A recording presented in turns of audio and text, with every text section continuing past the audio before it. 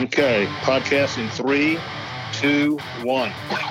Hello, everybody. It's Tony Barnhart and the media guys. We are back here in August doing a podcast for what has been an eventful time in college football. But before we get started and call the roll, we want to thank our friends at APBA, the unchallenged king of quality sports simulation games. John Hirsch has been very good to us, and we appreciate his company. Thanks. Thanks also to Dave at Revelation Studios in Chino, California. They give us all kinds of technical assistance, and we could not do it without Dave. So thanks, Dave. We appreciate it. So, guys, here we are. Let's quickly call the roll. From lovely Scituate, Massachusetts, we have Mark Blaudschun, the Jersey guy. How are you, Jersey guy? I am here. Okay. I'm good. From the lovely area of Chicago, Mr. Herb Gould. Mr. Gould, how are you today? I am ready and here. And the pride of Rutgers University, ladies and gentlemen, Mr. Tom Luicci. Luch, how are you today? I'm very well, Tony. Very good here. Well, guys, when we were together about a week ago, we had no idea what was going to happen later in the week. And basically what happened, and we'll talk about it in length today, is on Tuesday of last week, the Big Ten and the Pac-12 bowed out, and they're going to shut it down for the year. The ACC, SEC, and Big 12 are holding firm. So now we've got 6 conferences playing, 3 big boy conferences and 3 group of 5 conferences. And now we got the season coming up. Let's go around the table first. Herb, I want to start with you because you're right there in the middle of the Big Ten country. Let me ask a provocative question, if I may.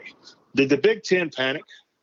Well, that's great that you put it that way, Tony. Thanks for being polite. But yes, I really think they should have kicked it down the road a little better, because you've got these young men and their parents signing petitions.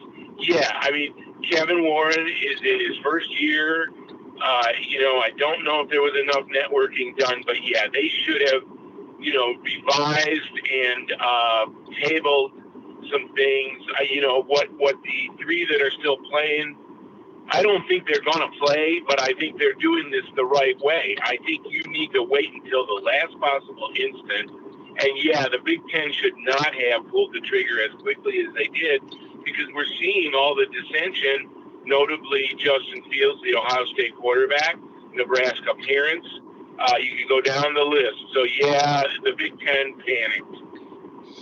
Well, let me take this opportunity to remind everybody that our stuff Herb and Mark and myself and Tom Luicci can all be found. We're under the SI umbrella at si.com/TMG. And my man Mark Blaudschun had a very, very busy week uncovering all kinds of news. Mark, you've had a chance to sort of sleep on this for a few days. Ultimately, why did the Big Ten why did they do what they did, and why did they do it at this particular time? Because everything that has happened since then has basically undercut the timing of their decision. I agree with you, and Herb's right. I mean, I think they probably, at the end, they probably have done the right thing because I think the odds of playing are still against it. The decision they made, why they did spend 1 week after having all the hoopla of the schedule, an early schedule, of course, September 3rd schedule, and then within 1 week changing their mind without any explainable reason is what has everyone perplexed. If they had done what the SEC had done at the start by saying September 26th is their start date and stuck to that time, I think we would have less problems. But they've created their own problems, and now they have to live with it. And I don't think it's going to be a reversal by the Big Ten. But I believe anything these days. Anything can happen. I'm not sure of anything anymore. Tom Luicci, at the end of the day, as somebody told me, this is a decision we had to make, but we didn't have to make it today. Why is it part of Kevin Warren being a first-year commissioner? Did they think that the medical evidence was so overwhelming, and people are now trying to undercut that? But did they think that medical evidence was so overwhelming and so clear-cut that no one would challenge what they did? Well, I don't think there's any question. It's the science that's dictating everything they do, and you're right. People are trying to undercut it. Listen, I admire Justin Fields for trying to to rouse up the masses and stuff like this. But you know what it reminds me of, Tony? This kind of stuff, especially when there's a preponderance of science and medical evidence here. And we're seeing every day that when you wear masks, the cases go down, the positives go down dramatically. So there's scientific evidence there. But it reminds me of when my kids wanted to eat ice cream for dinner, wanted to not go to school, wanted to stay up past midnight. I mean, at some point, there have to be adults in the room. Right. And whether or not the Big Ten acted prematurely, which I would tend to agree with in doing this, they're acting like adults. And so in that case, I'm kind of supporting what they did. We've already seen at Alabama the first gathering of students. It looked like Woodstock. That can't be good. And to me, Tony, the worst case scenario in all of this is starting 2 games and then having to shut it down. Oh, that's the worst. Absolutely. When you talk to everybody, guys, they want to get to the start of the season, but they want to have some kind of confidence that once they play the first games, they can play after that. Yeah. There's no question. Well, if I might add, Tony, I think the other problem we have here is that if the Power Five, they are essentially a league, an oversized league, and they have to act in concert. I wrote a piece about that last week that, this really begs for a true commissioner, and who can, even if he doesn't have ultimate power, you got to have all 5 conferences on the same page. Otherwise, you're going to have the situation you have right now, where you've got dissension in the ranks in the Big Ten and Pac-12. You've got the Big 12 now trying to hold the line. Evidently, they're not set up to do that right now. Right. Mark, let me ask you this. It is clear, you and I have had discussions about this before, but it seems to be pretty clear that the new commissioner of the Big Ten and the commissioner Greg Sankey are not really talking much to each other. Doesn't it appear that way to you? Yeah, it is, and I think it's just not familiar. They're not familiar with each other, and that's part of the process. I mean, if you remember, in the days of the BCS, they had rotating chairman of the BCS by the commissioners. Each year, one year Mike Strangisi was the chair, then Jim Delaney, then Mike Slive. I think maybe they should do that this year. Is that they give the Power Five gives each commissioner the role of the chairman of the commission, and they act in unison. What's happening now is we have 5 commissioners, five limousines, and 5 different directions, and then we have chaos. Yep, that's exactly right. So Tom, bottom line, I don't care if Justin Fields gets 1 million signatures on his petition. The Big Ten's not going to change their mind, right? I would think not. I mean, this is the kind of decision, because the worst you can do in a situation like this is waffle. You've made a decision. Now stand by it. Let's see, how successful the 3 remaining Power 5 conferences are in pulling this thing off. Because like I say, I think, and Mark and I have talked about it, things are going to change dramatically when kids get on campus and start gathering. I don't know how you stop that. It's just, you can't stop adults from doing it in certain states. So I don't know how you're going to stop college students, and that seems to promote the spread of this thing. And you have a mess. So to me, you could wind up worse than where you started. I admire the decision to try and wait, and I do respect the Big Ten's decision to shut it down early based on science. But I think the Big Ten has done the right thing at this point, and we'll see. They could be proven wrong, but I don't think you can waffle. You make a decision, you stand by it. Right. So here's where we are. The Southeastern Conference announces its schedule on Monday. Okay, their first game is September 26th, the latest that anybody was going to start. So that's the SEC. The ACC has their first game on Thursday, September 10th. We'll see if that game is played. That's a non-conference game. The Big 12 has a bunch of non-conference games on September 12th. Some of them, in my opinion, may not get played, but they don't start conference. They take a week off and start conference play on the 26th. Luch, let me start with you. Of those 3 Power 5 conferences that are still going down this road, who in your mind is the most vulnerable? Or put another way, who is the most likely to drop out if somebody drops out? That's a good question. I would tend to think the ACC, because you know better than anybody, the SEC is going to want to forge ahead almost regardless. You know, they're going to try and stick this thing out as long as they possibly can. And I think, for the most part, the Big 12 kind of has the same mindset.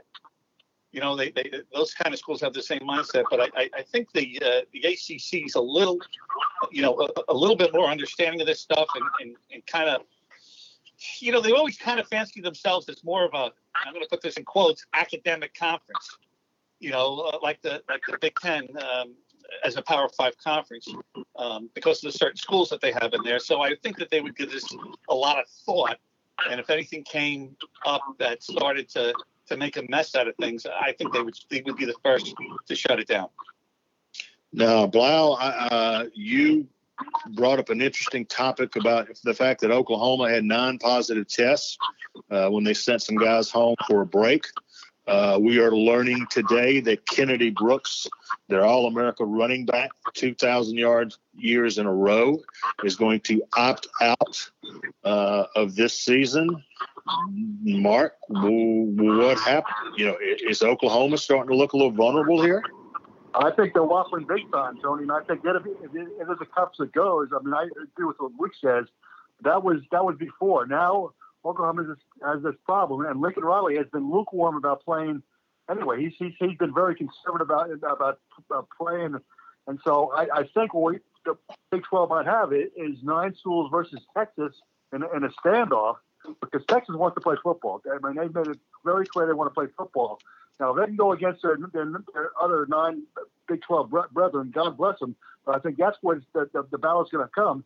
And if the Big 12 folds, then we're going to have an interesting develop, because the Big 12 folds, the ACC is going to be gone pretty quickly. The other three Group of 5 conferences will be gone. So then the SEC is standing there holding a flag by itself. What do? Tony, you know better than anybody what the SEC mindset is. And second, if you finish the second, wouldn't be the lone ranger in this one. But I don't know what's going to happen anymore with that one. But I think the Big 12, in the next couple of days, watch them very closely. Well, it's going to be interesting simply because the Commissioner Sankey of the SEC has been asked about this, about whether the SEC is sitting there, would they go it alone? He has indicated that is not an optimal situation, and I get a sense that if the other 2 conferences simply drop out, he's not going to stand up there as the Lone Ranger, but you absolutely never know. Mark, you had an interesting column. All of our stuff is on si.com/TMG. TMG stands for the media guys. Mark, you had an interesting theory. So we've got 6 conferences left. We've got the 3 Power 5 conferences we named. We have Conference USA.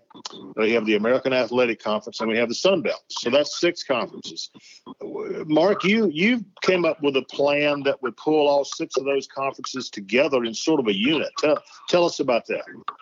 Well, I mean, the ironic part is they do play a season. It's pretty clear that I think that they want to go ahead with the playoff system as it was initiated, which is 2 semifinal games and a championship game among the New Year's 6 games and the other 3 New Year's 6 bowl games. So I did some checking around, and there's 12 spots open, and there's 6 divisions there. So you have a normal thing of for the Final Four, you have 4 spots. So you have the 3 Power 5 conferences get spots, one at-large spot. Okay, so now you still fill those other bowls, and there's enough at-large spots open for second and third place teams for the Power 5, plus at least 2 more spots for the Group of 5, so everyone can be accommodated.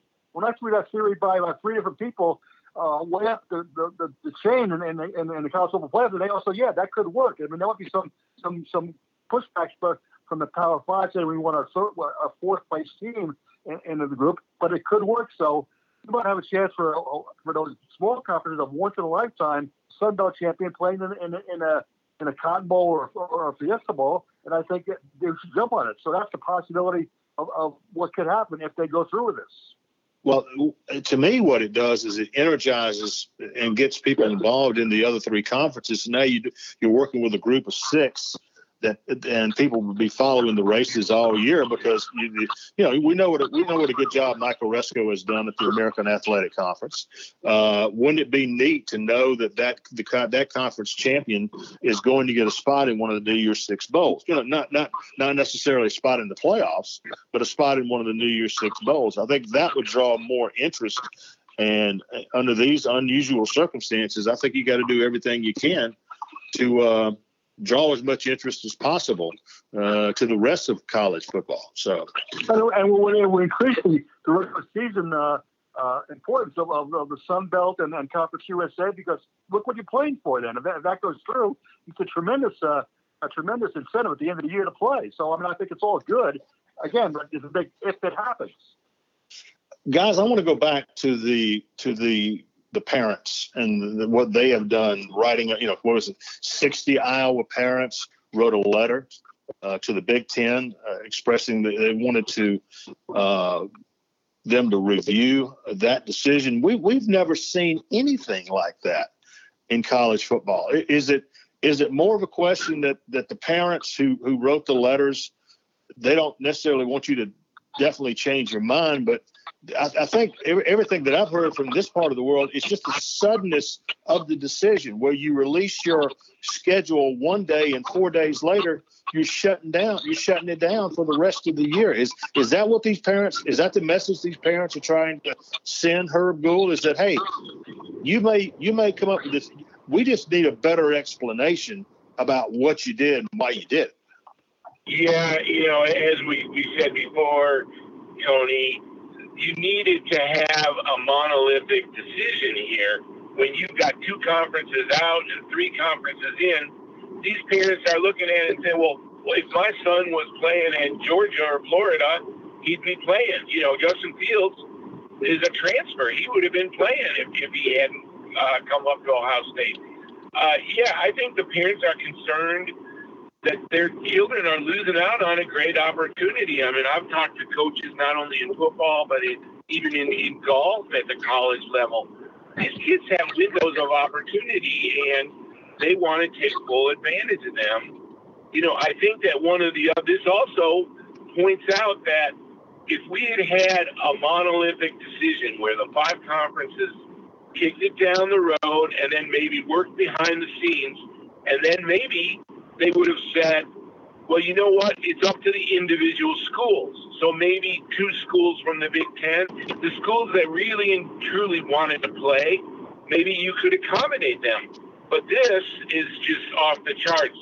As I think you guys mentioned earlier, just because you've got a petition, no matter how many millions of signatures on it, that doesn't change the reality of this. Let me ask you guys this. I mean, the bottom line, Luch, you're in Big Ten country now.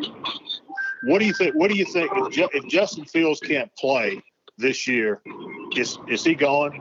Is he going to the NFL? Oh, I would think so, because it's why would you risk another year off? Right. To possibly diminish what your value is, to NFL scouts. You probably remember this. It's the old Felipe Lopez philosophy at St. John's. Yep. He'd come out as a high school student. He'd have been a first-round draft pick in the NBA. He played 4 years at St. John's and he washed out in the NBA. So if you're looking for that money, if you're Justin Fields, I would think yes. You have to say, okay, that's it. I'm washing my hands of college. I made my effort. I transferred. I wanted to play again. They prevented me from doing that. Now it's time for me to move on. And then he gets to play because the NFL is playing games. Right. Here's one thing I wanted to bring up to the group. Mark, I'll start with you. Spring football. I take it you are skeptical about spring football. Skeptical. I think spring football is nice to have 20 practices and some workouts and then get ready for the season in fall. But the spring football as a competitive sport this next spring, please, let's be ridiculous. The reason Justin Fields is so upset is because he knows his college career is over, regardless, because if even if they played football in the spring, he's not going to be playing in the spring for Ohio State. I guarantee you that. Not with the draft coming up in May. No. So, and then why would wait until next September? Like Luke said, he can get hurt. So his career, unless they play this fall, is basically over. His college career. So spring football just can't work. There's too many variables. And then now the other thing about spring football is you're asking the same conferences and the same commissioners who can't agree on anything put together a schedule of when to start, when to stop, when to play games, where to do it. They can't do it. They're not capable of doing it, Tony. Well, I agree. I mean, to me, what you end up doing, and we heard all the possibilities. Well, maybe you just play an 8-game schedule this spring and an 8-game schedule in the fall. So basically, what you're going to do is you're going to screw up 2 seasons by trying to do this. Seasons, the fall, spring, and the fall. As bad as this is, take your lumps, try to figure out a way to survive financially, come back for spring practice in the spring, and hopefully by then we can play in the fall of 2021. So, all right. So what are the odds, guys? What are the odds of all 3 of these Power 5 conferences making it to the start line? Because look, hey, practice started today. All right. For those who are playing September 26th, practice started today, and so practice has started in these other conferences even earlier. Herb, I'll start with you. What are the odds that all 3 of these teams make it to the start line? Well, I would put them at far less than 50-50. Tony, I think we've talked about this. It's not only the colleges that are going to decide this, but governors are going to decide this. If this virus is still flaring up in locations and they are limiting the number of people who can congregate, that might eliminate football games. So I would say, far less than 50% that all 3. I think far less than 50% that really any one of them plays, given where we're at with the virus overall. Well, if nothing else, guys, all of us have had to become experts on various medical conditions like myocarditis. I had to spend an afternoon talking to a cardiologist just to get up to speed on that kind of stuff. It's scary. It is really, really scary. And I'm going to be anxious to see what these conferences do decide. And now that the students are coming back to campus, as Luke said earlier, that place in Tuscaloosa looked like Daytona in spring break. And if there are massive breakouts on these campuses, which there could be, I mean, here's the question I have, guys. We all remember on March 12th, they shut down the campuses and sent everybody home. All right. What's different? What's different today than March 12 when they shut the campuses down? Luke, I'll start with you. What's different now than March 12 when they originally shut the campuses down? What's changed? Well, if you're asking me for my observations on what's changed, I think the medical community has a better handle on how to deal with this virus once you get hospitalized, so you have a lower rate of mortality. So I think that's changed. You're not as panic-stricken and overwhelmed. The hospitals don't seem to be. And I think the other thing that might change is that it seems like every day we get a little bit closer to a vaccine, which would be an enormous help to all this whole entire situation. Those are the only 2 things that really have changed. Other than that, you're right, Tony. I mean, if people are going to congregate in large crowds like this, I mean, we can see that the St. Louis Cardinals had 18 games already they lost in baseball. Mm-hmm. I mean, baseball can't get through it. So I don't know how college football is going to with 17, 18, 19-year-olds on campus after they've been cooped up for an entire summer and basically told that they have to, they have to quarantine. Yeah, I mean, can you imagine? We're seeing parties in New Jersey that are popping up all over the place, unannounced, and there's 400 people, and 3 days later you have 20 people test positive. So I don't know how it would be any different on a college campus. Somebody sent me some video, or I saw it somewhere on about an hour and a half. I'm in Atlanta, about an hour and a half north of here, a place called Dahlonega, Georgia. There's a small college called North Georgia College.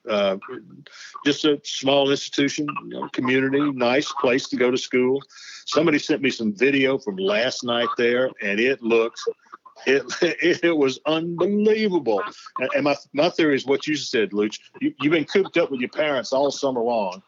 You're breaking out of prison, and that's why these gatherings are what they are. The kids are going to say, "Hey, I got to get out." So, the fascinating thing to me is what happens to the local healthcare system. I mean, Athens, Georgia, there are two hospitals in Athens, Georgia. Okay. And they were already struggling before the students got back to campus this week. What's going to happen there, and how does that impact football? Because the athletic directors have been telling us if the local healthcare situation gets overwhelmed, we got to take a hard look at what we're doing.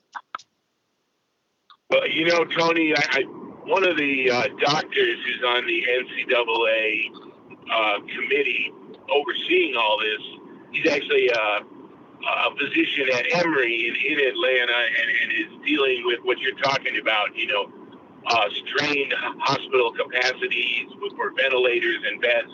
And his comment really struck home. He said, we're on the Titanic and we're talking about what time the band should play. I mean, that's really where we're at when we're talking about resuming sports while the COVID is flaring up out of control. I mean, people are going to have to learn to respect it, because even with a vaccine, this is going to be a gradual resumption of normalcy. When you say what's changed, we're becoming more familiar, but this isn't going to go away overnight, even with a vaccine. No. Even if you give it to everybody in a day, flu vaccine is not universal.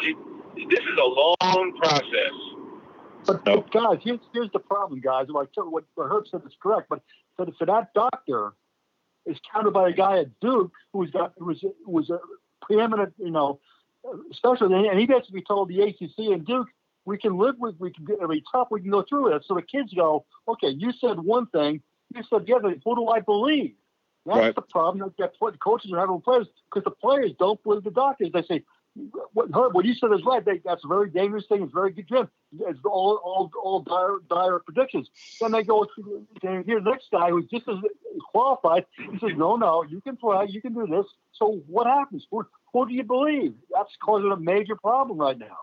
Well, and ultimately, guys, what it comes down to, just from talking to doctors and people like there is an element of risk in all of this. The question is, what level of risk can you tolerate as a player, as the parent or guardian of a player? Because as one athletic director told me, it says if the standard is no risk, if the standard is we can't have any infections or we got to shut it down, he said we might as well sack up the bats now.